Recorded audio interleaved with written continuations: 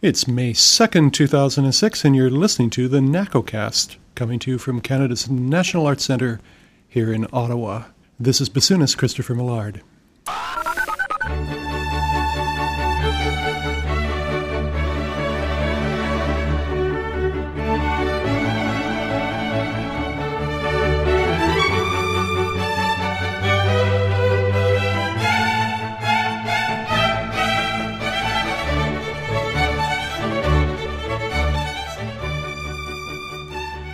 Well, when I was in music school, the usual academics had to do with, Schenkerian analysis, serialism, dodecaphonic music, Carnatic modes. You know, there were a lot of big multisyllabic words. It was always a challenge, musicology. But I did pretty well, and I even enjoyed a lot of it, including species counterpoint and even keyboard harmony. Well, I didn't really realize until I got into the business that there was a whole other category of multisyllabic words that I was going to have to get familiar with. Here are a few of them. Carpal tunnel syndrome, tendinitis, bursitis, tendinosis. Here's one, thoracic outlet syndrome. How about temporomandibular joint disorder? Whoa, well, this week's NACOcast, we're going to be talking about pain. That's it. Pain for musicians, repetitive strain injuries. It's a natural part of being in a symphony orchestra, all the hours that are spent every day, and in and out, week after week, year after year, of twisting our bodies into rather contorted positions. Have you ever tried picking up a violin? It's a real test of one's ability to find balance and physical health while repeating over and over for a lifetime some very strange positions. I want to thank NACOcast listener Ken McKinley from Ottawa for asking about this subject of playing problems with musicians. So one of the very beautiful and stylish new NACOcast coffee mugs is going out to you, Ken. Thanks very much. To help me figure out this problem, illuminate the situation, we've invited into the NACOcast studio today 4 members of the NAC Orchestra. Susan Roop, violinist, Nancy Sturdivant, violist. We have Associate Principal Double Bass Marjolaine Laroche, and Principal Oboist Chip Heyman. Welcome, everybody. So, Marjolaine, there are very few double basses who get through their whole career without dealing with lots of physical issues. Tell me about your experiences. You know, you need strength to just carry this large instrument around. We all have problems, and we pass around the solutions. Oh, you should try this guy or that guy, or massage, or this, or these pills, or this ointment, or whatever. But yeah, it's a given when you play the bass, and when you're a girl especially, I'd say that you're going to have problems, especially when you're growing up and you're growing into the bass. Mm-hmm. When I was 14, I wasn't the same height as I am now. And my shoulders weren't as broad, my hands weren't as broad either. So I had a lot of problems growing up, figuring it out. That's one thing, just the prehensile thing, you know, mm-hmm. Just holding the neck, holding the bow that's so heavy. It's 140 grams. I don't know how many grams a violin bow is, but us it's, and now the trend is for even heavier bows. So for sure you have to develop strength. And for a girl, even though many women now are very strong, you also have to develop that kind of strength of judo. You know, like the little guy picking up the big guy and flipping him. It's not strength. That's throwing your weight around. And that's what I do to make a big sound. But at first, you press on the string and you force, and you learn it that way, unfortunately. And you think that repeating is going to make you better. So you have to learn. I learned very late in life techniques to practice without repeating all the time, or repeating only when I had to, repeating at the right speed. You know, all these little things that you have to learn. Are we talking about left arm problems, shoulder problems, wrist problems? Where does the issue get focused for a double bass player, and why? This is what happens. You want to make a nice, big, solid sound. You just do whatever you have to make that sound. And what happens is that, like my last injury caused by playing was that I was pulling my arm, my right arm, my bow arm, slowly but surely by repetition out of its socket. Mm-hmm. It was out of the socket. It was coming out because I was reaching over the strings, making a big sound, applying pressure, and my whole body was adapting to that. And so it was completely unnatural. And of course, when you're young, everything's very resilient and you flop back into place. But now I'm 40 and I couldn't do that anymore, and I was in a lot of pain. The other thing is that I was playing the French bow, which means that you hold up the bow, and at the same time you're pressing it down. I'm just going to interrupt you there, just so that our listeners understand the difference between French bow and German bow. The French bow is held the same way the cello bow is held. The bass bow is much bigger, but that's how we hold the French bow. The German bow is you hold it like a gamba bow, or you hold it in the palm of your hand, so it's resting in your hand. It's much more natural. You don't have to reach so far in front of yourself either. So it's very natural. The other thing is that if I was only playing the bass a few hours a week, it would be fine. But because we sit and we repeat and we rehearse, and not always for the same repertoire, and we don't really have very good chairs to sit on, we don't have backs and things like that, well, then everything is multiplied. And you don't have time to recover. And while you should be recovering from what you just played or what you are playing this week, you're preparing for next week. So in a way, when they talk about scheduling things and making things better, you don't really have recovering time. I count my recovery in inches of music on my stand. I just had an injury though that caused me to re-educate myself, and I'm very thankful for it, because I really fixed a lot of things that way. Interesting. Yeah. Nancy Sturdivant, you're a violist and a slightly different set of problems, but I want you to take up on what Marjolaine just talked about, which is the issue of repetition of passages. I would imagine that it's a big problem for a musician to have a difficult passage that is really not revealing itself quickly, and you're having to do it over and over again, and that repetition of a very specific action must end up being physically challenging. The repetition itself, I don't think, creates the problem. The problem that we're continually dealing with is the length of the instrument. And we don't have kind of the advantage of being able to, I think, with kind of curling the instrument to you, using the bicep, which is a very strong muscle, we're extended. And there's nothing in it, just in the fact of holding it out. That's a difficulty, and that is something that we're always dealing with. The tendency now for orchestral players is to go, thank heavens, to smaller instruments. For when I was in school, and it's the big instrument. You have to get a big, huge, 17.5-inch instrument, to get a big sound, until somebody finally figured out, well, no, you can take a fine quality small instrument, and luthiers are building some of these small instruments. I have one. And then be very, very careful and very, very thoughtful with your approach to the bow, so that you are using gravity instead of pushing in. You are kind of melting into the instrument, sinking into the instrument, and approaching it that way, and using a small instrument. And this type of thing is going to, in the long run, help a great deal. It has helped me immeasurably.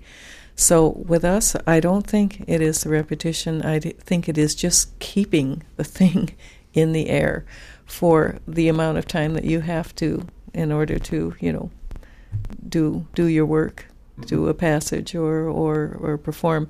I think for us, if we have a very long piece, or like there's an opera or ballet where you have like about 7 measures rest in the entire production, it is possibly a little more hard on us than some of the instruments, simply because you have to keep your arm up for that amount of time. There's no resting it, just because it's long, it's longer. And it's physically unnatural. It looks unnatural and it feels unnatural. So that's just, what we deal with. But mind you, the benefits of the viola are exquisitely, overbalancing this other. Susan Roop, as a violinist, you're dealing with holding the lightest of the string instruments, and yet talk about a physical challenge, wrapping yourself into that position for hours a day. Do you think that kids in school are being taught today in any better way about how to deal with the physical challenges of playing the violin? I certainly hope they are. I think that's really crucial for education, music education. Teachers, right from the very beginning, need to be sort of ergonomically aware of how they set up their students, and just to be diligent in checking all the time and teaching them how to play with good posture and relaxed, and perhaps even scheduling in the last few minutes of practice should be a series of stretches. And certainly the teachers should be aware of where the problem areas are particular to that instrument, and then they can teach their students correct exercises, correct technique. If they see any problem right away, then they should direct them to a physiotherapist or so forth. What kind of issues have you had in your playing, and what has dealing with those issues taught you about your own regimen of practice and preparation?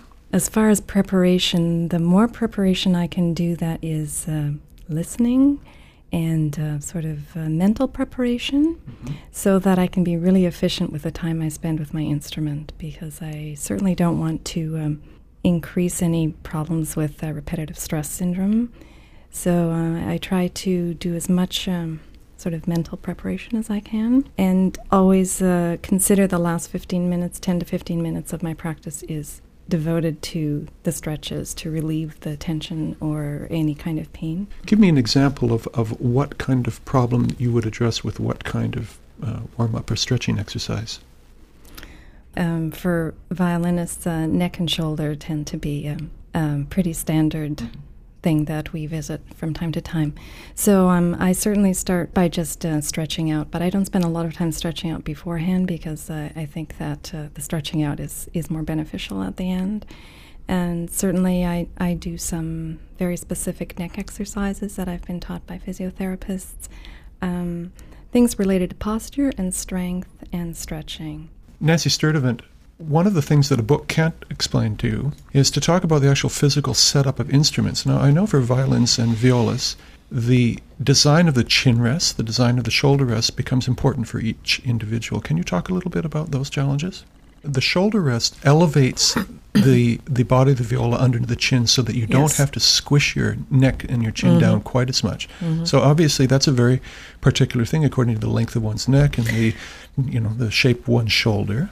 That's the exact issue, and that's the issue that many, many people do not address. A lot of people have theories about, shoulder rests or not, but it does boil down to the length of somebody's neck. Does that mean that a teacher will tend to bring a preconceived notion about exactly what should be used and apply it to each student without enough attention to the variety of physiognomy? I've seen that very, very often. You have to be very, very careful as a teacher not to impose your idiosyncrasies on your students. A very short violist, a teacher, imposing what they do physically on the instrument with somebody, the 6'3", and I've seen this happen, and I've seen it done this way, is asking for a lot of trouble.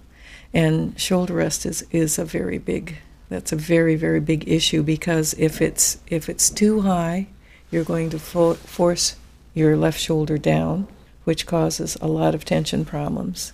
If it's too small, you tend to bend your head to the left, raise your shoulder, which is what I did for years. And it causes a type of tension that brings your technique to its knees. And it takes years to undo that, and you can play with an elevated shoulder your entire career and not catch it because you don't realize that. They say, oh man, it's pretty sore in that. I can't, that passage, I'm too slow. All you have to do is raise that shoulder a quarter of an inch and you're in big trouble. It's really extraordinary how the tiny adjustments for each individual become so critical to their personal health. Chip Hayman, the problems are not confined to string players. Now, you play a very exotic instrument, the oboe, but I know that some of the things that your colleagues have been talking about here apply just as equally to wind players. Oh, I think definitely. One thing it's really important to understand is that the body is a series of systems, and playing a musical instrument, or singing for that matter, involves engaging all of these different systems together. But it also, I think, is an issue of understanding how the individual systems work. For wind players and for oboe players specifically, we have a number of different issues. We have, first and foremost, is the breathing system, which is an issue of cardiovascular health, involves moving the air through the instrument to get it moving, to get the sound vibrating. So our breathing system has to work. Then we also have the embouchure, in other words, the part of your body that makes contact with the instrument. For a flute player, that's the lips. For the oboe, bassoon, clarinet, and so on, it's the lips on the reed. Then we have the arms and hands, which are responsible for technique, sort of like what the string players do, except that it's more like the left hand for the string player because the motion is a small motion, and yet it's connected to the elbow, shoulder, and ultimately the neck, which supplies the nerves. Well, let's talk about what is hurting. What tends to be the hurting places for the oboe player? Shoulders, neck? I think it's really unique to each individual. I think a lot of oboe players have issues with their right arm because the weight of the instrument is supported entirely at the end of the right thumb. This is common to clarinetists as well. Right. And the instrument is surprisingly heavy after a number of hours, weighing on that thumb. So many oboe players have issues with the mobility of those fingers of the right hand because not only are you supporting, but you also have to have some agility to move around. And when you complicate the fact that often when we play in the low register, we have trouble playing softly because it's not idiomatic to our instrument. Playing softly in the low register on the oboe is a bit like playing softly in the high register for the trumpet. And how does that challenge? How does that challenge translate into physical problems? Well, what happens is it takes a certain kind of balancing of those physical systems I was talking about in order to play well softly in the low register. Does that mean you need more abdominal muscle work? I think it's a combination of several different factors. You have to have very solid support and a certain kind of support coming from those abdominal muscles and the back in order to be confident about making an entry quietly, for example, which is something oboe players have to do all the time. Is there a problem of repetitive strain on the breathing apparatus? That's an interesting question. Because one normally does not associate the diaphragm and the large abdominal muscle groups as being areas of the body that are subject to repetitive strain injury. Would you agree with that?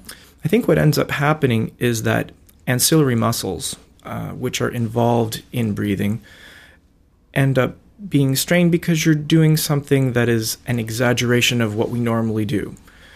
Everybody breathes naturally without having to think about it. But fortunately, we don't normally have to put a splint on our abdominal muscles to get ourselves through the day. So I'm presuming that the abdominal muscle group is not something that ends up being the primary source of symptoms for a wind player. Certainly not in terms of symptoms. But you have to understand that the back works just as much in the breathing as the abdominal muscles. And that whole part of the body is commonly known now today in fitness circles as the core or the powerhouse. And that's why techniques like Pilates and yoga and some of these other things are very helpful because they help you to understand how those parts of the body work together. So I may not have a problem with my abdominals, but if I've got a weakness in my low back, that plays into how my whole breathing setup works. And there can be times when I'm feeling like I'm not getting as deep a breath as I normally do, and I'm scratching my head trying to figure out why. And then I'll go to my physiotherapist, whom I trust, and I'll discover that there's an issue with my low back, and that's playing into the breathing. And when our neuromuscular issues are dealt with, it's amazing how the whole system works. So I do think that the central nervous system is something that all musicians have to get their heads around. They have to understand how that works and how all of our different body parts connect to the central nervous system, whether it's your arm, your finger, your toe. I think all of us in the room need to join in a chorus in B flat of the knee bones connected to that. Yeah, it's really true.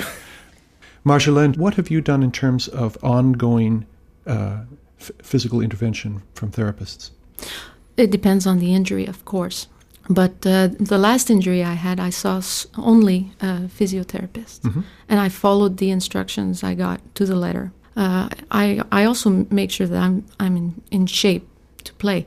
I've seen chiropractors and massage therapists, Chinese rolling tuina therapists. Say again. The rolling tuina. Oh, yes. I'm sure we all know about that. The subtext is no pain, no gain. It's extremely painful Okay. and not necessarily always useful. Okay. There are some pretty far-out approaches to body therapy. However, the thing is that when we get hurt, like my last injury was I could resume it to half an inch by half an inch. It was that big, and I couldn't do anything. I couldn't play, I couldn't write, I couldn't do anything. So as a professional musician, you get injured and you become nobody. You're nothing, you're nobody. Yeah. And so you're going to try anything. You name it. Rolling tuina, sure. Anything. An operation, sure. Yeah. This cream, $500 a bottle, sure, I'll do it. Because you feel like you lose. You're nobody. Yeah. And if anybody who's been in that situation will understand, you're desperate to regain yourself. The first day I got off, I thought, this is cool, and I watched all the soaps. And the second day, I did the crossword puzzle with my left hand, and the third day, I wanted to go back to work. Mm-hmm. It's because I felt like I had nothing to give. Nothing. Because that's my only formation as a musician. Your personal identity is so caught up in the whole body and its application to the creation of music. When I die, I'm certain my last thought isn't going to be, I wish I had played more scales. I wish I'd played another concert with, no, it's wrong. It is wrong. But still, that's how we live. And if we didn't live that way, we wouldn't practice. Because that's where I'm thinking, is that you have to practice to be able to play. And you can practice for hours by yourself, and that's fine. That's great. And often it doesn't hurt. But when you have to play in front of your colleagues, and you have your section leader, and then you have the conductor who's glaring at you, and you still have to play, and then there's the audience, that's a whole other level of tension. There's the natural tension of playing the viola, which is awkward, and the bass, which is big, and the oboe, where the hole you have to blow into is like the size of the head of a pin. I think. I'm glad to say I've never tried it. But then you take that, and you have to perform.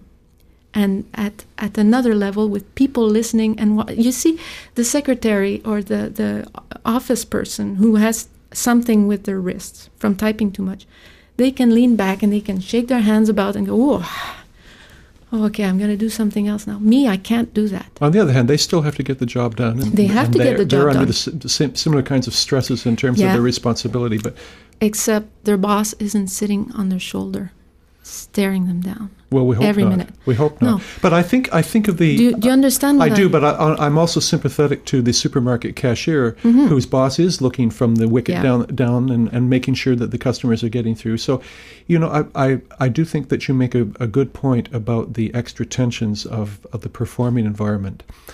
But I think that we share physical challenges with people in a number of workplaces. Yeah. I think that ours is just so much more caught up in personal identity, and perhaps it takes we exacerbate problems for ourselves because of that issue. Sure. Susan Roop, when you first started to play the violin, did you start with a 1/4 size violin? And as you grew older, do you feel that there was a natural evolution of your physique and the way you carried yourself as you grew and as the violins grew? I did start with a 1/4 size violin. I got it for my 8th birthday, and it was an interesting time. It didn't sound as good as a piano. I had played the piano for several years before that, and when you sit down at the piano, there it is. And you don't start with a small piano either, but it always sounds beautiful. But can you remember the moment when you moved up one size violin and what it was like for you? I don't remember the transition from 1/4 to half size, but I do remember receiving my first full-size violin, and I was thrilled, actually. Was your body thrilled? Probably not. I don't really remember that. But on the other hand, you were young enough that the soft tissues were regenerating so beautifully that you could get away with things that you couldn't now? Probably, and probably I wasn't practicing that long either when I was 10 or 12, whenever I got my first It's really worth addressing the fact that you can get away with things when you're 15 that you can't get away with when you're 45 or 55. Absolutely. So as you have aged and as you've gained an experience, what kinds of holistic approaches, I'm not just talking about the stretching that you referred to earlier, but in terms of your daily activities and your overall approach to personal health, what kinds of approaches have you taken that have been largely focused and beneficial for your violin playing? Something that just frees the body and the mind, something to take you out of yourself and just get some fresh air and exercise. For me, that's really crucial. And the times that we get so busy that I feel I don't have time to do that, I really I feel the lack of it. Chip Hayman, you have investigated some of the more well-known personal physical regimes, Alexander Technique, Pilates. Talk to me about what you've done there. Both of these techniques focus the mind and the body. They involve increasing awareness of how our bodies work, how they move, what their tendencies are. Pilates is a much more fitness-oriented technique. It's an integral part of the fitness world and has been for at least 5-7 years now.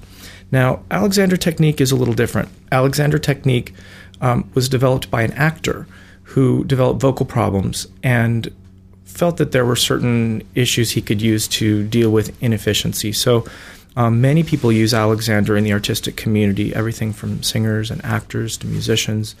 And Alexander really is a mental technique, I would say, above all. It involves, again, understanding alignment, understanding the mechanics of how the body works in space. And I think that really Alexander works well when it's combined with other kinds of physical work, so that you're not only are you dealing with the physical problem, whatever that may be, if it's a muscular issue or a joint issue, but then you're also learning better about how our bodies work, so that we can apply that not only to playing an instrument, but to how we move in our lives in general. Because one thing that's important is that in our daily lives, sometimes we're not aware of how a particular activity is contributing to an injury or contributing to stress. And there are certain muscular issues I deal with that are separate from playing, but they're just as much a part of what I do. So I had to get my head around all of that at a certain point and understand why maybe 10 hours of making reeds contributes to physical stress in a way that I didn't even realize. Mm-hmm. So, Susan, I want to close by asking you, how the heck in the next generation are we going to, in a systematic way, affect long-term changes in the physical health of young musicians? Well, Chris, I think there's a new trend in music education to teach students who are serious about becoming professional musicians to take care of their bodies, to become acquainted with the anatomy and all the various components, the ligaments, the tendons, the bones, and so forth that are involved in their playing their instrument. And I hope that it just becomes standard across music universities, conservatories, academies, that becomes compulsory for students to learn proactive measures to take care of their bodies and to learn how to deal with injuries and basically to prevent them before they happen. Well, certainly you are all good examples of dealing with problems and finding solutions. The solutions are out there, and the end result is a group of happier players. So I want to thank you all for coming in today, and I hope that our audience will eye you all with a little bit more tenderness as they see these awkward things that you have to play in hours a day and understand that it's a real challenge coping with these on a daily basis. Thank you, Nancy. Thank you, Chip, Marshall, and Susan. Thank you very much.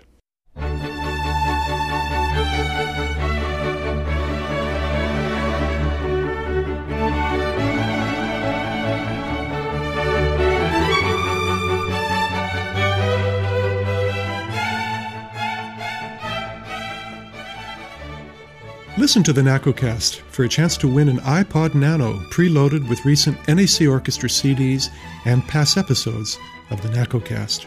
During the month of May, we'll ask a question that can be answered by listening to an earlier NACOcast episode. Subscribe to the NACOcast to ensure you don't miss the question and your chance to win. You can find instructions on subscribing at nac.ca/podcast. And of course, you can also find the NACOcast as a free subscription in the iTunes Music Store. Just search on NACOcast. That's NACOCAST. So tune in to the NACOcast for a chance to win an iPod Nano preloaded with some wonderful music from Pinchas Zukerman and Canada's National Arts Centre Orchestra. Don't forget, send us your questions and comments. If we read your feedback on the show, we'll send you a stylish NACOcast coffee mug. Send your email to nacocast@gmail.com. For the NAC Orchestra, this is bassoonist Christopher Millard.